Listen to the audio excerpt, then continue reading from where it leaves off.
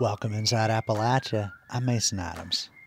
This week, the Reverend George Mills Dickerson of Tazewell, Virginia, was born in the years after slavery ended. He's remembered today through his poetry. I think he was really way ahead of his time. He was not letting somebody else name us.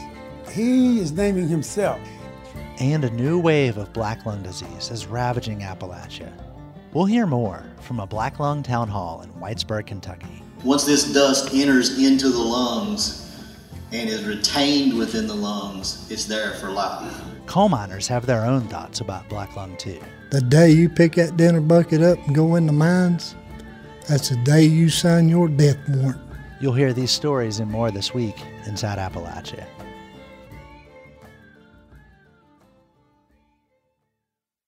Support for Inside Appalachia is provided by Solar Holler, currently helping more than 1,000 Appalachian families and businesses control their energy costs by producing their own solar power. More at solarholler.com. Welcome inside Appalachia. I'm Mason Adams. Families keep traditions, whether that's a particular recipe that gets made every Thanksgiving or a family church used for weddings. In Jeanette Wilson's family, poetry has been an enduring tradition. They've recited the poems of Wilson's grandfather and her Uncle George for nearly 100 years. Now, these poems about African American life in Southwest Virginia are reaching a wider audience and connecting the past to the present. Connie Kitts brings us this story from Tazewell, Virginia. Jeanette Wilson thinks she was about 5 years old when she heard one of her grandfather's poems for the first time. Her Aunt Edna used to recite them to the children. She would say, we'd be just up and cuddled in her bed, like story time or whatever.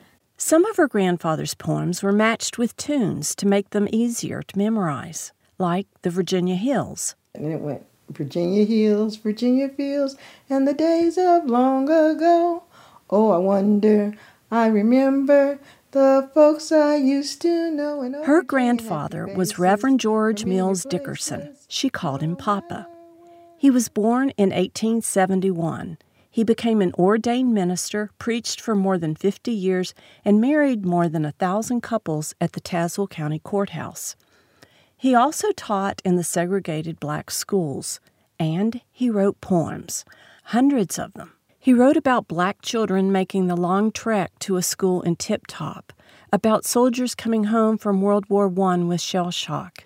There were family poems, Tazewell poems, and love poems, with themes of his Christian faith woven throughout. Jeanette's grandfather collected 106 of his poems and had them bound and published in 1949. I'm so thankful that I got these books published, because they would have been lost. And it's our history. And he didn't have to just pass it down orally, because this man could write. He could definitely write. Joseph Bundy is a poet, playwright, and community historian based in Roanoke. He says Dickerson's poems were a commentary on black life in Southwest Virginia in the first half of the 20th century, and they reveal his aspirations for his people. In the fields of old Virginia and on Georgia's sunny plain, Africa's able sons. So he's going to say the African reference, black, African. Africa's able sons and daughters sing a hopeful, glad refrain. These lines are from the poem Black Folks Coming. Instead of saying Negroes coming or colored folks coming, he's saying black folk coming. I think he was really way ahead of his time. He was not letting somebody else name us. He is naming himself. Reverend George Dickerson died in 1953, but the tradition of writing poetry carried on with his son, George Murray Dickerson, Jeanette's uncle. Now, the Tazewell, Virginia Rescue Squad proudly presents George Dickerson. His poems were humorous, but also topical. We've got a president today. His name is Richard Nixon.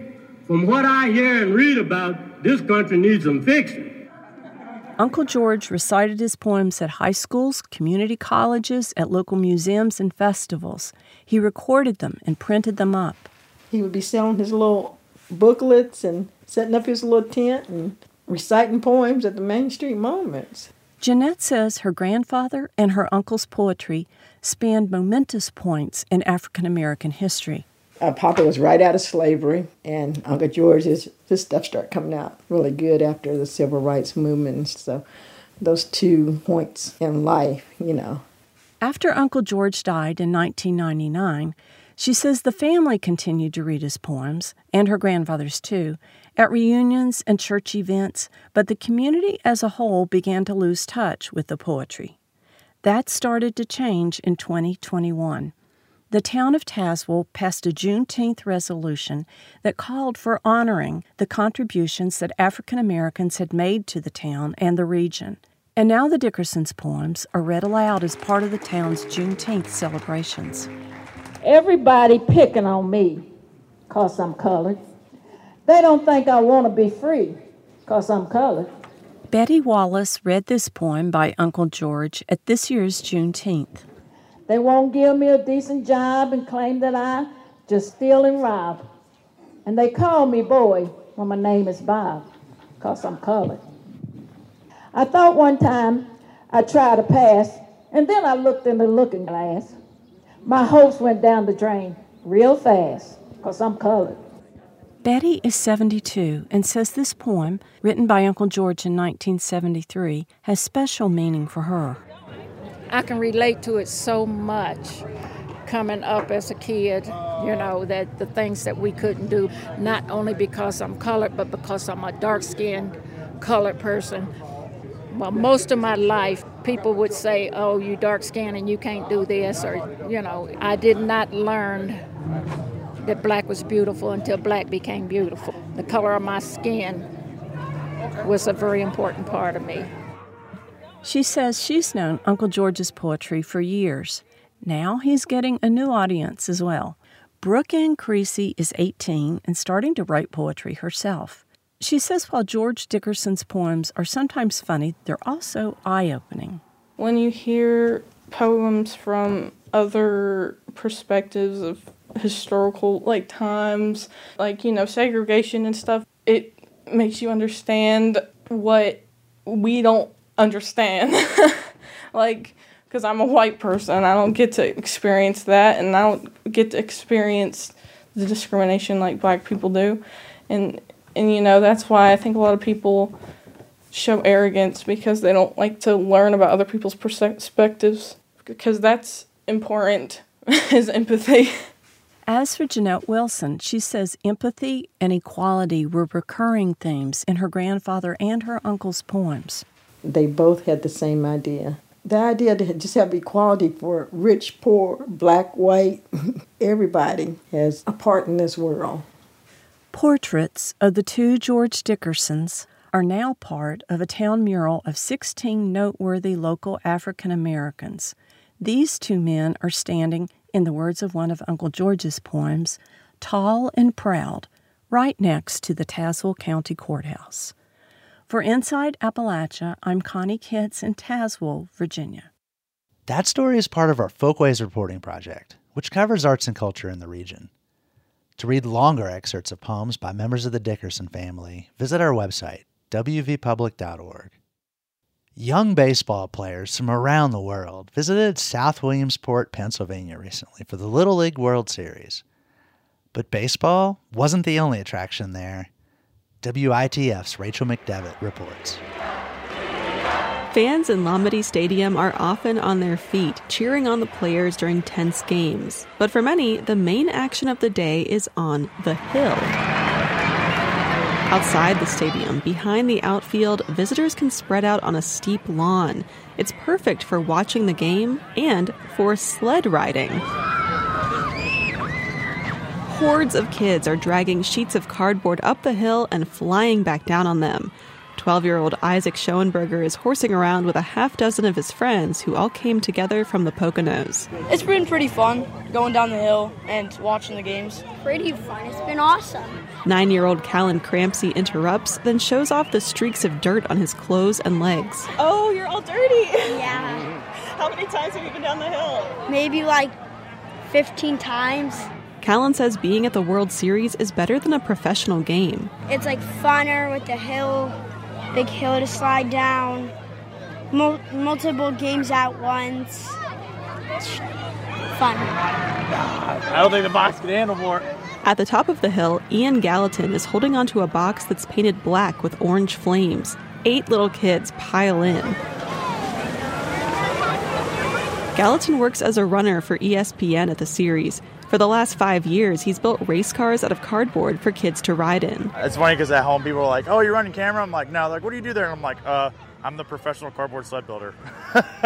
Cardboard sledding isn't just for kids. Chris Ocker of Lebanon County came to the series for the first time with 3 of her children. But yes, it's been awesome. I went down the hill on cardboard. Yep, it was fun, invigorating. Well, if grown-ups can try too, I find a discarded box and decide to give it a go. All right, here we go. Let's see if I can make it down the hill.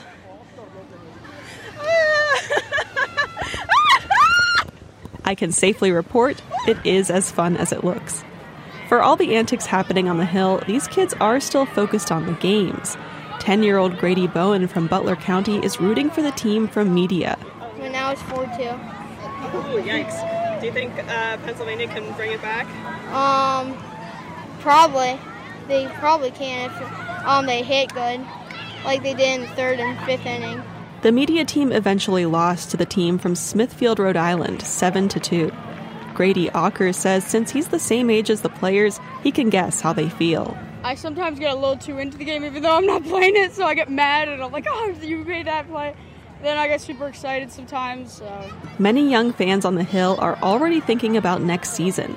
8-year-old Bo Willis of Center County was on an all-star team this year. My favorite position was second base. Okay, cool. Why? Because you get a lot of action and you get to cover bases. His dad, Mike Willis, is glad they made the trip to Williamsport. We've always wanted to come down and try it, and now that we did it, I think we're going to be coming back probably every year, make it a tradition. And hopefully, someday, see his own son on the World Series field. In South Williamsport, I'm Rachel McDevitt.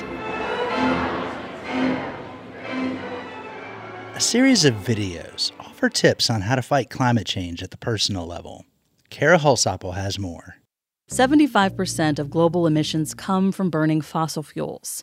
A 2017 report found that 100 companies are the source of over 70% of greenhouse gas emissions since 1988.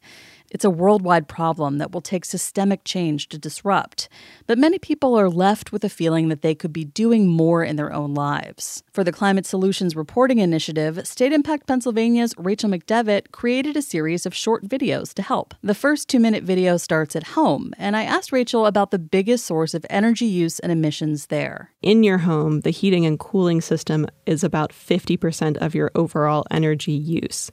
If upgrading it or replacing that system is not an option, there are ways to just use it more efficiently for yourself and cut down on energy use. What's a tip for people to reduce home energy use? I wanted these tips to be accessible. It doesn't help anyone if I go on and say, well, you should really upgrade to a heat pump. Because what if you rent, or what if it's just not in your budget? But there are things you can do, like sealing air leaks around windows and doors. So that can look like buying those rolls of foam weather stripping, and you can just put those around cracks in your doors and windows so that your ceiling is a little bit more tight. You can also use curtains, cover up the windows during the hottest parts of the day and keep your home dark and cool. You can also open your windows at night to let cooler air in. So that would help in the summertime. Conversely, in the winter, you could open your curtains during the hottest part of the day and let that sun shine in, and then sort of insulate your home with the curtains overnight. What are some of the other topics that you're tackling in the series? Things you can do in your yard. Those include compost, or growing some of your own food, or planting native plants, flowers, shrubs, and trees. Those are helpful practices for storing a little bit of carbon in your yard, but also for creating habitat for native biodiversity. And that's another area that's threatened by climate change. So by doing some proactive things in your yard, you can make your space, your green space, more of a haven for insects or birds that might be squeezed. We're going to be talking about driving habits. And so this is another thing. We don't want to issue some kind of mandate. We're not telling you to go out and buy an electric vehicle. But there are some things you can do if you do have to drive in your habits that can improve your fuel economy, save you money on gas, and lower your emissions a little bit. We are also looking at shopping habits. And our final piece is going to be an engagement piece. When you see policies that you want to see enacted, it is important to actually sort of step up, get other people involved, and vote your values in those ways. What do you want people to take away from these videos? I hope these videos give people some hope and agency in their lives. Climate change is huge. No one person caused it, and no one person can solve it. But if lots of people adopted a lot of little habits and sort of changed their behaviors in little ways, that's going to add up over time. And so I just hope people can find this series useful and walk away with some tips that help them live a little bit more environmentally friendly and also save them some money. That was WITF climate and environmental reporter Rachel McDevitt, speaking with the Allegheny Front's Kara Holsopple. For a while, it looked like black lung disease was on the decline. But as the biggest coal seams were mined out and miners cut more and more coal with rock, a new epidemic emerged. In 2018, NPR and the PBS show Frontline investigated a resurgence of advanced black lung among coal miners across Appalachia. They found that despite mounting evidence and a stream of warnings, federal regulators and mining companies failed to protect workers. The result was that thousands of miners were afflicted with an advanced stage of black lung disease, known as progressive massive fibrosis. There's no cure and no treatment. It's eventually fatal. Now we're going to hear from the miners themselves. This devastating disease has drastically changed their lives, their communities, and their families. They told their stories to NPR's Howard Burkus and Ohio Valley Resource reporter Benny Becker. This story begins in Leatherwood, Kentucky, which is where Howard met miner Greg Kelly. Greg. Hey. I'm Howard Burkus from National Public Radio. Great to meet you. Uh-huh. Do you want to go in and talk? I'm Greg Kelly. I'm in Leatherwood, Kentucky. Well, I dropped out of high school. I was working in a grocery store, and I left the grocery store and went to coal mining. I felt like coal mining was my way of living. It was something that was in our blood that we loved to do. My name's Charles Shortridge, and I live in Meadowview, Virginia, and I've worked 28 years in the coal industry. We loved working in the coal mines. That's all we knew was hard work, and that's how we provided for our families. I love coal mining. If I was able today, I'd be working in the mines. My name is Paul Kinder, and I live in a little town called Honaker, Virginia. My full career was underground, and I run a roof bolter some and a continuous miner, and I was a foreman, and, I just loved it. I remember when I was a little boy, my daddy sometimes would take me to the mines where he worked at, and, man, I loved the smell of that. It's just a different smell. I like to go smell one today. It was a good job, and couldn't wait to get to work. My name's John Gibson. I'm from Appalachia, Virginia, and I'm 56. Harold Dotson, live in Phelps, Kentucky. My name is Jackie Yates. My name is Noah K. Counts. I live in Clintwood, Virginia. My name is Rodney Sexton. Coal mines was good to me, but God's been even better. That's the only way I can look at it, The one thing I didn't want was black lung, but I got it anyway. What's it like now with the disease for you? Oh, it's terrible. Bill Cantor, I'm from Pinson Fork, Kentucky. I mean, it's unexplainable. It's just, I don't know how to explain it. It's a horrible looking thing. You got nodules that's on your lungs. It's caused from coal dust, rock dust. It's just like turns your lungs to concrete. You just stop breathing, and you just wake up, and there you are, you're awake. I'm Jack Horn, and I'm from Kemper, Kentucky. The only thing I could liken it to is like if somebody ever holds you underwater till you thought you were going to drown. And when you come up, you're gasping for air, and that's about what it's like, when you have a lung attack. And I hate it so bad I can understand it at times. But it's affected my whole being. Tell me your name and where you're from. Edward Fuller from Steele, Kentucky. Looking back on your mining career, can you think about what it was that happened that might have caused your black lung? Yeah, the coal dust. The dust. I was in the dust all the time.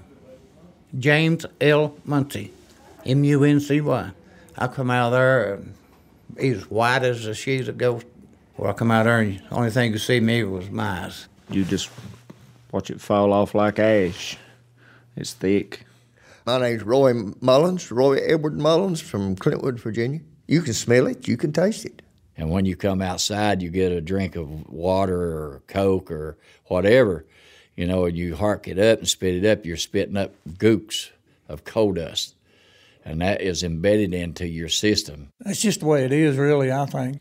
My name's James Hayes, and I'm from Pike County at Pinson Fork, Kentucky. You know, I mean, it's a dusty job. It's just dusty in the coal mines, regardless. And if you stay long enough, you're more likely going to get black lung. I blame the whole mining industry, you know, the companies and all. I'm Jimmy Wampler. I work for little mines. I work big mines. You got people out there that runs mines that all they want is coal. They don't care about violations. They don't care about nothing else. They just want coal. Coal. Get the coal. Get the coal. They don't care if you live or die, it's the truth of it. The name of the game was run coal. My name's Danny Thornsbury, and I was a boulder man, scoop man, drill man, done it all. And then I ended up being a foreman. There was just a lot of laws that couldn't really do in mine coal profitably. Roy Sparks, I'm from Rockhouse, Kentucky. The companies they're so slick. I mean, you know. Fudging everything. It's a hide and seek for real. They try to act like they're complying with the laws. Even the inspectors know they're not. And you had to do what they said. If you didn't, it's your hide. You kept your mouth shut. If you didn't, they'd fire you. So I just kept my mouth shut and went on. But I paid for it in the long run. Sure have, and I'm sure every other miner has too. Just almost every guy that I know in our church was a coal miner. My pastor, he has black lung. Bill has black lung. Mike has black lung. My father-in-law. I got older brothers got black lung. My brothers, my uncles. My dad's got black lung. Just the whole generation, you know, everybody around me, the whole neighborhood. And I think Papa does, and me. Since 2011, I have lost 7 friends. And knowing that that's coming to you, it's pretty hard to take. I tried to talk my son out of it. I tried to get him to go to school. You know, when he got out of high school, I said, now look, you're going to go to school or you're going to get you a job. And he said, I won't stay here. And he said, I'm going to go into work in the mines. And so he did. I said, you'll be 30 years old with black lung, you don't want this. No, Dad, I want to work in the mines. I want to be like you. And guess where he's at? He's working in the mines. The day you pick that dinner bucket up and go in the mines, that's the day you sign your death warrant. That's plain and simple. I go out and I just sit down and have a good cry. You know, that's all you do. Because this black lung is a death sentence. But, you know, we just got to take it one day at a time and hope for the best. Hope, pray that the good Lord just bless us to have another day.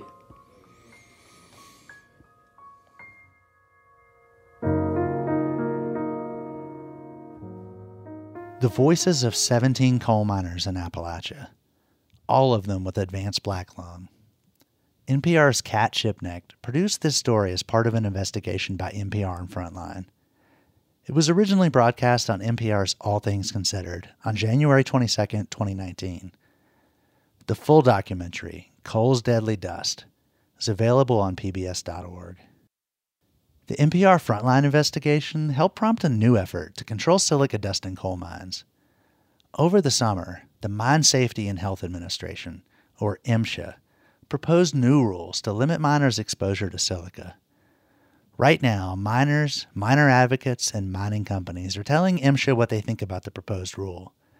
Some groups are holding meetings for miners so they can respond. Coming up, we listen in at a Black Lung Town Hall meeting in eastern Kentucky. In 2016, the end of 2016, we released 60 cases of complicated black lung in my clinic. Right now, that same clinic is sitting at 700. 700 cases of complicated black lung. That's after the break. You're inside Appalachia. I'm Mason Adams.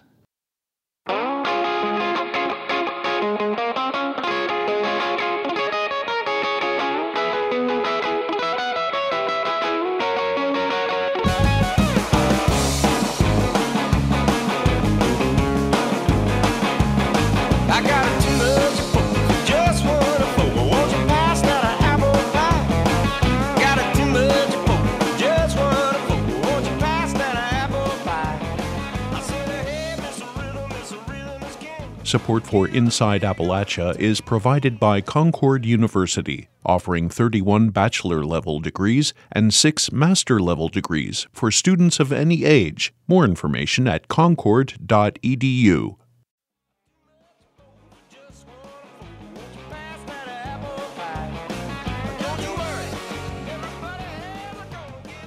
In July, the Appalachian Citizens Law Center hosted a Black Lung Town Hall in Whitesburg, Kentucky. The nonprofit law firm invited miners and their families to hear from experts about the current state of black lung disease in Appalachia. One of those experts is Kentucky radiologist James Brandon Crum, who first alerted federal researchers to what they later labeled an epidemic of complicated black lung. WMMT in Whitesburg recorded the meeting for its program Mountain Talk. What Dr. Crum has to say is eye-opening, especially if you're not part of the coal mining community. James Brandon Crum's my name. I grew up about 30 miles from here on Elkhorn Creek between Jenkins and Elkhorn. As Jimmy Moore probably tell you, I probably is not a person you would expect to be up here doing this. If you knew me when I was younger, I was pretty rough and a mean kid, but the Lord works in mysterious ways, I'll tell you. So we got a large clinic in Pikeville now, United Medical Group, it's a multidisciplinary clinic.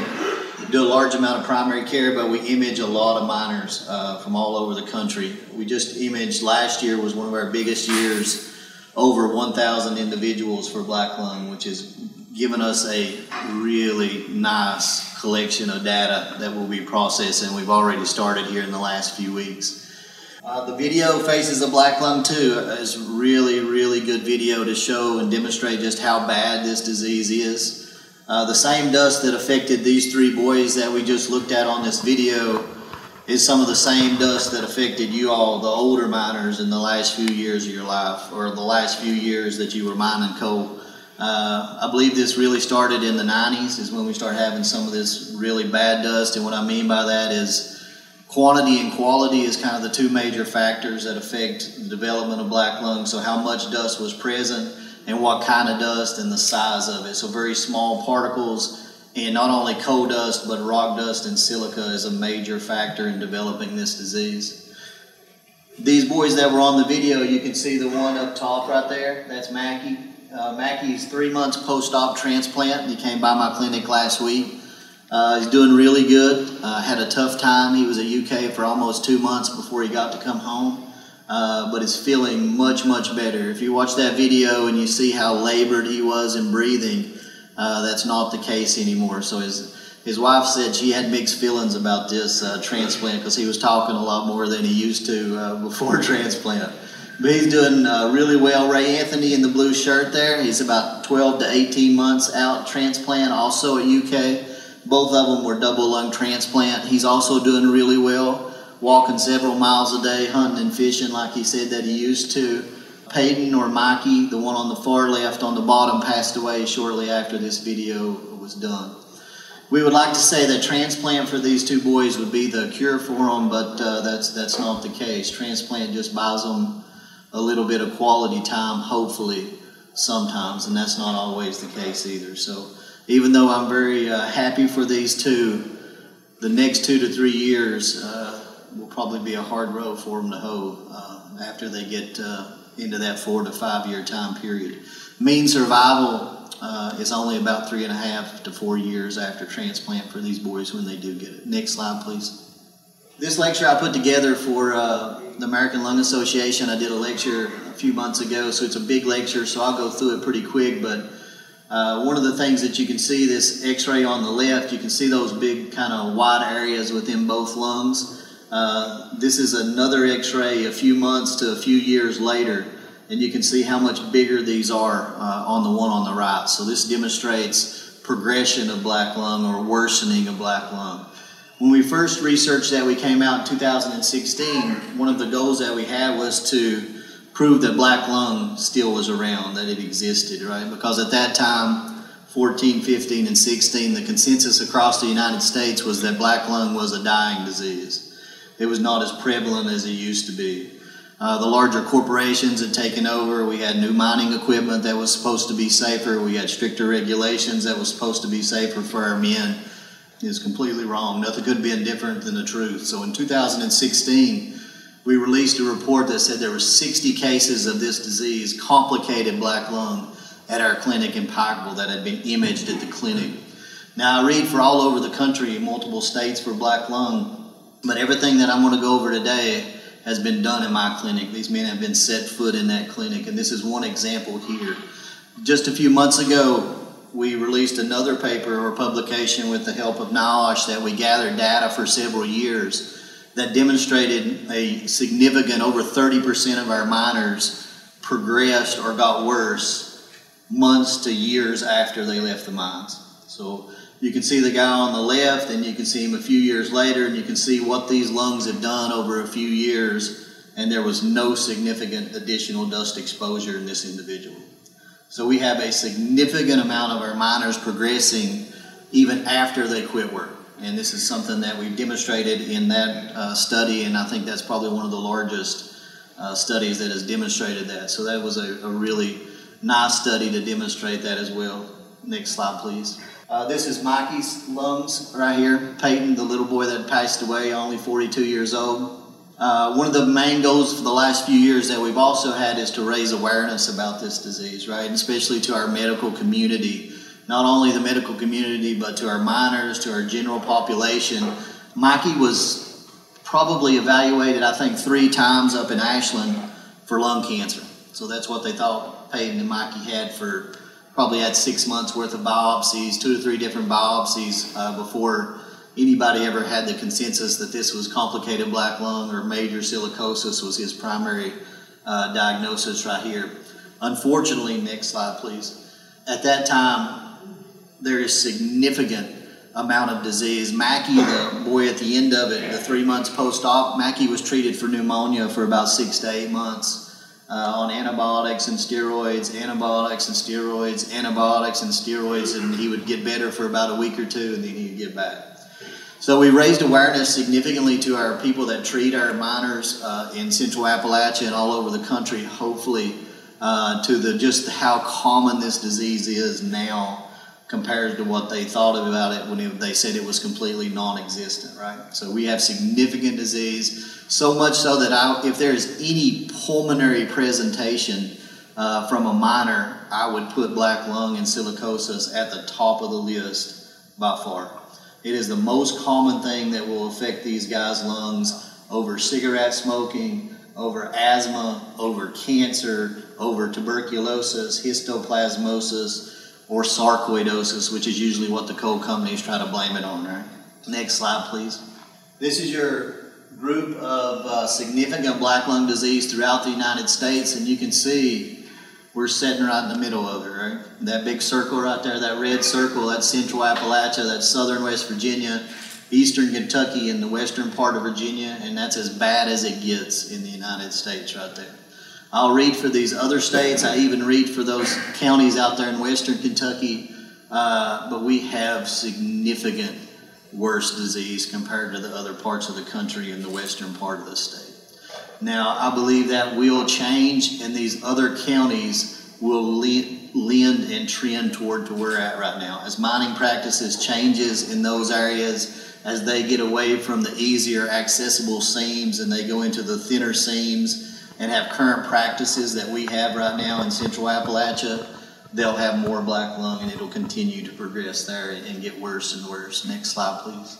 There's a lot of different manifestations of black lung, and I think this is one of the most confusing things. A lot of people get things on their reports, and they get them back and things, and they say it doesn't say black lung, but black lung is a lot of different manifestations of it. We have simple black lung, which is just the small little nodules. So if you're a miner or you're a miner's wife and you get a report back and it says there's a 1/1, that's kind of telling you how many nodules was in that lung. That's positive. If you get a 2/2, then there's more nodules. 3/3, then there's even more nodules.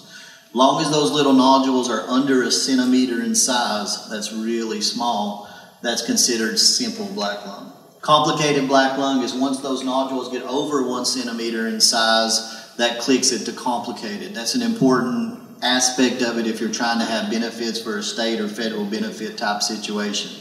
Once it becomes complicated on a federal level, it doesn't matter what you're breathing or your blood gases show. So it's an important thing if you're complicated to get it diagnosed as complicated, because unfortunately, we're looking at right now, and I'll go over this in just a minute, we have a lot of people with complicated black lungs that had normal pulmonary function testing and normal blood gases to some degree, right? That one in the middle is diffuse dust fibrosis, or DDF. Of all these things that we're looking at, in my opinion, this is the biggest killer of them all right here. We don't see as much of it, but when we do see it, it is almost an instant transplant evaluation. I've probably got about 30 to 40 cases of DDF right now that's been in my clinic. This affects our younger ones, but it also affects our middle ones and our older ones equally. There's no age discrimination with DDF. When it does hit, it usually hits, and it hits hard, and it's even more dangerous than the complicated form of it. COPD is what's been diagnosed or misdiagnosed here for decades about emphysema and chronic bronchitis. A lot of people, when they have COPD, the coal companies and the attorneys want to blame it on smoking, or they want to blame it on secondhand smoking, or they want to blame it on something else. But just know that dust exposure, whether it's coal dust, rock dust, or both of them together, cause just as much or more COPD than smoking does. So it is definitely a cause of it. We have a lot of COPD, including emphysema and chronic bronchitis in our miners that never smoked a cigarette in their life, or was never around somebody that smoked a cigarette in their life. So it is a very important manifestation of the disease as well. That one on the bottom, reactive airway disease, that's what I lectured on a few months ago for the Kentucky Asthma and the American Lung Association. This is asthma-like symptoms in our miners. This is why our miners wheeze a lot. We have a significant amount of them that come in with wheezing. This is why when this smoke's been bad for the last 3 or 4 months, that's why you can't breathe with that smoke. When you smell those things like perfumes, bleach, cleaners, and stuff like that, when it triggers that shortness of breath, that's what we're dealing with right here, is this reactive airway type disease, or asthma, or occupational induced asthma. Most of our miners does not have any asthma as a child, and they developed it after they were in the mines. That is a really consistent history of occupationally induced asthma. Once this dust enters into the lungs and is retained within the lungs, it's there for life. There's no getting rid of it. There's no expelling it. There's nothing like that. Once it's there for the rest of their life. And unfortunately, we see a lot of individuals where that chronic inflammation, that chronic reaction from this dust particle continues, and that's what leads to the progression that we've shown even after they've been taken out of the mines for several years. You can remember this, we kind of call this the Sinister Six, those Spider-Man villains. These are the 6 manifestations of it right here, and usually you'll have multiple manifestations per miner. It won't just hit one way, you'll have multiple manifestations on a single miner. Next slide, please. This is just a definition of simple, and again, these are the small nodules less than a centimeter. Next slide, please. This is your ILO form right here. I put this in here because I think it's kind of confusing when you get those things back, and it's confusing to not only the miners and their families, but also to our medical providers. We have a lot of family practitioners there, and PAs and nurse practitioners, and when they get this form back, they don't know what it means, right? It's kind of confusing. It's more of on the radiology and the NOSH and the black lung side of it. There's some parts of this form. Next slide, please. And you can see that up in the top left. That's your nodules right there. So if you get that report back and it says Q and R, all that is we're describing the size and the shape of those nodules. That's what we're describing to. And then that perfusion over there on the far right box, that's probably the most confusing thing of all, but you can see we've got to mark one of those little blocks in those 12 blocks. We got to mark one that'll show where you're at, and that's kind of an estimation of how many nodules we're seeing in the affected lung field. So if you kind of think of it, one of the easiest ways to think is as you go from 0 to 1 to 2 to 3s, the more nodules we have. 0's a little bit, 1's some, 2's quite a bit, 3 is a whole lot. And when I say a whole lot, I'm talking hundreds of nodules, not just a few of them. Next slide, please. Here's an example of simple black lung. You can see all these tiny little white dots all throughout both lung fields. And if you were to do a CT on this individual, you would see hundreds and hundreds of nodules within the lungs. Not just a few, hundreds and hundreds of nodules on this example of simple black lung.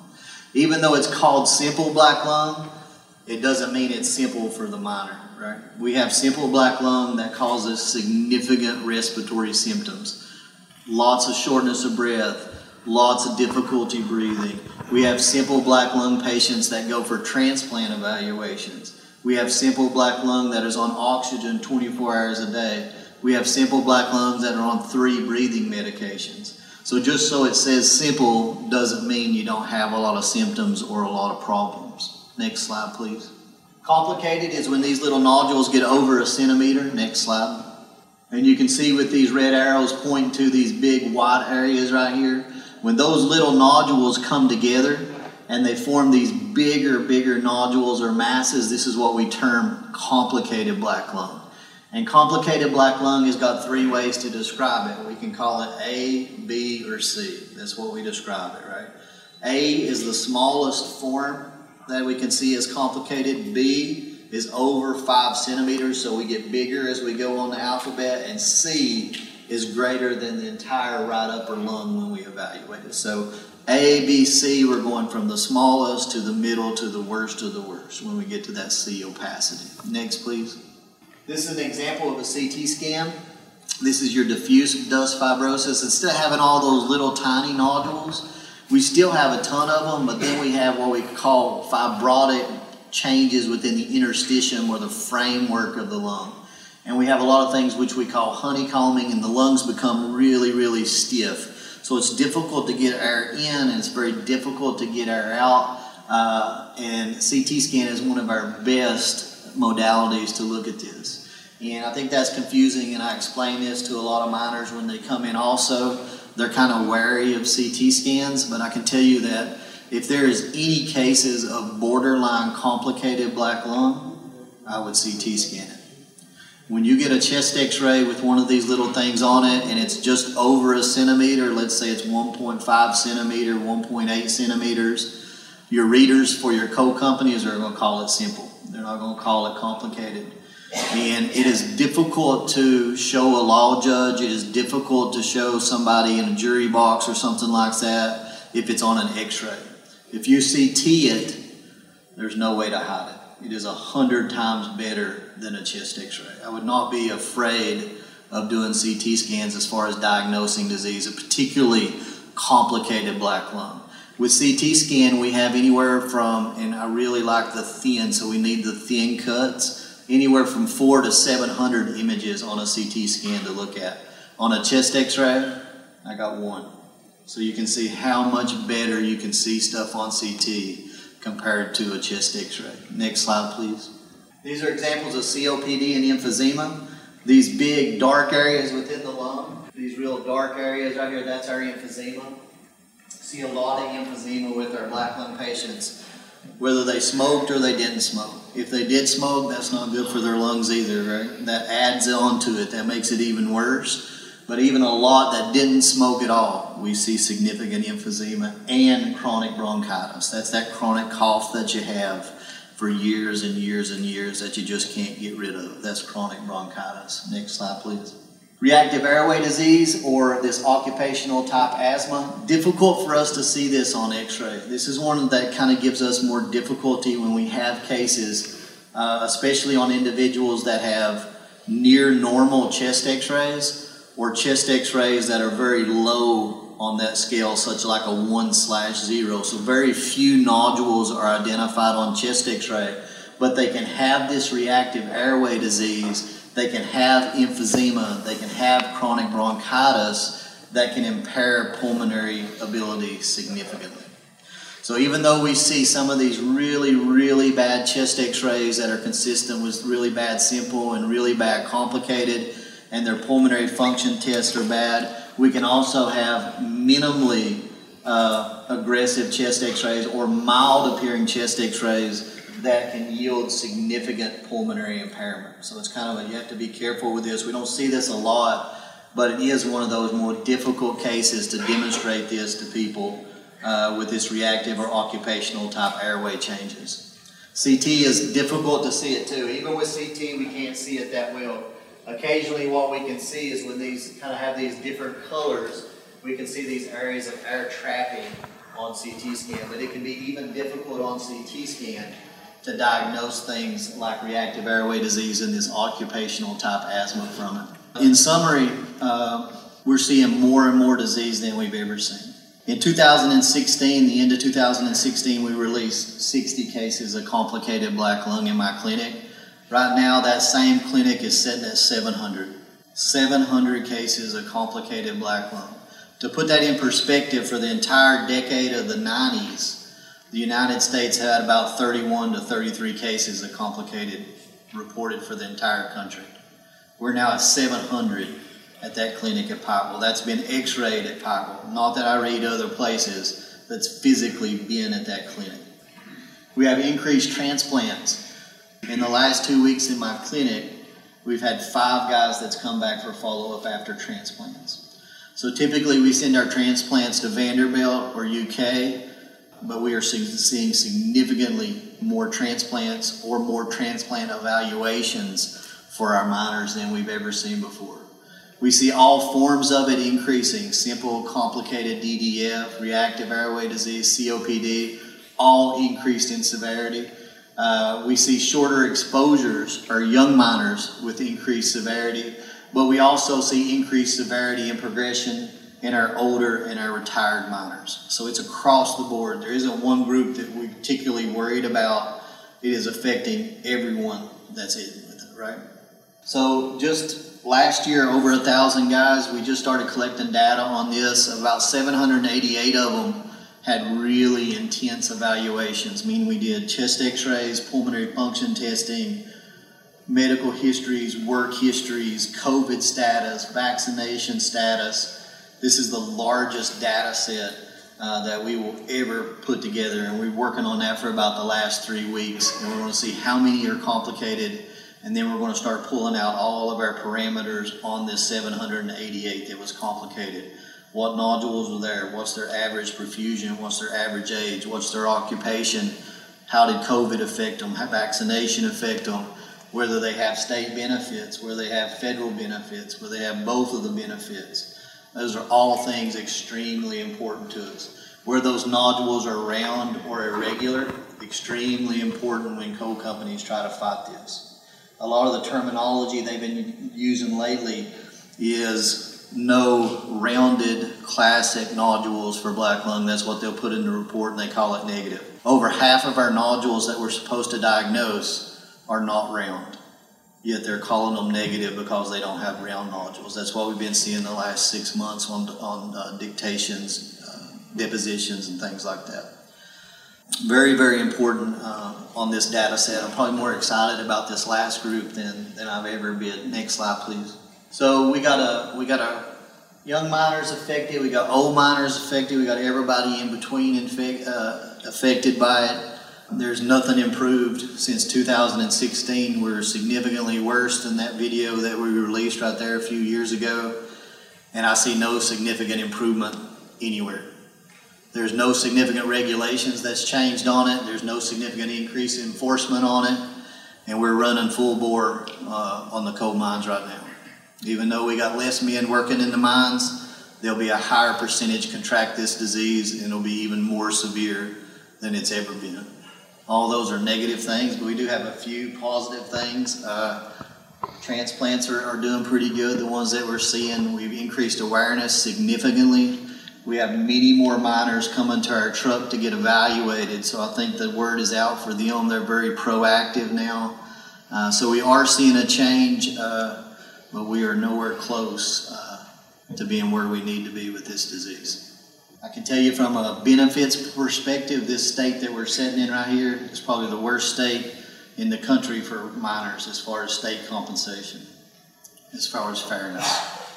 This state of Kentucky right here has got a 2-year limitation. Once you find out that you've got black lung, you got 2 years to file for it, or you're ineligible for it. It's the only state in the United States that a radiologist cannot read your chest x-ray for black lung. Only place in the world that the person that's most trained to read it can't read it. So if I voted for people or I elected people, I would see how they address this state workers' compensation. That was James Brandon Crum. His talk was part of a Black Lung Town Hall in Whitesburg, Kentucky. We'll post a link to the entire Mountain Talk episode on our website, wvpublic.org.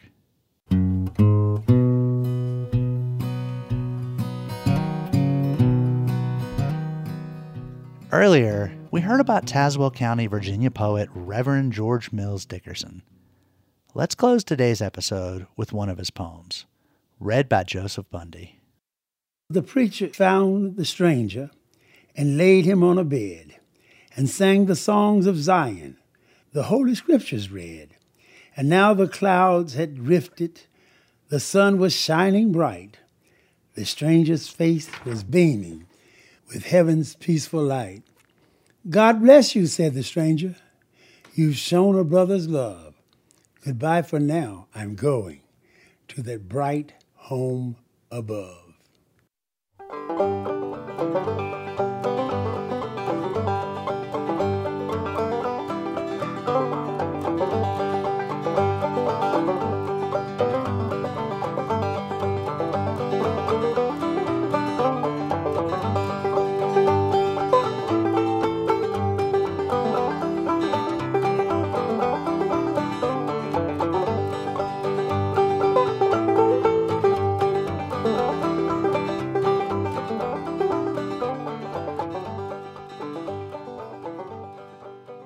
Till next time, thanks for joining us as we journey throughout Appalachia.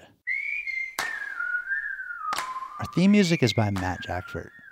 Other music this week was provided by Jeff Ellis, Charlie McCoy, Southern Culture on the Skids, June Carter Cash, and Tim and Dave Bing.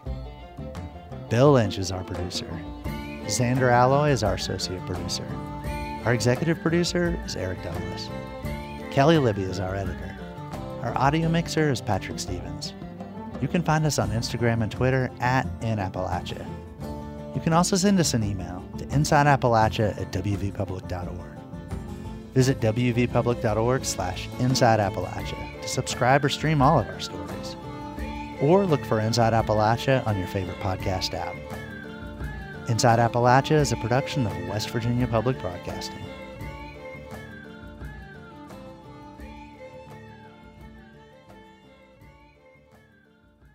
Support for Inside Appalachia is provided by Concord University, focusing on students' futures. Classes available at concord.edu/apply.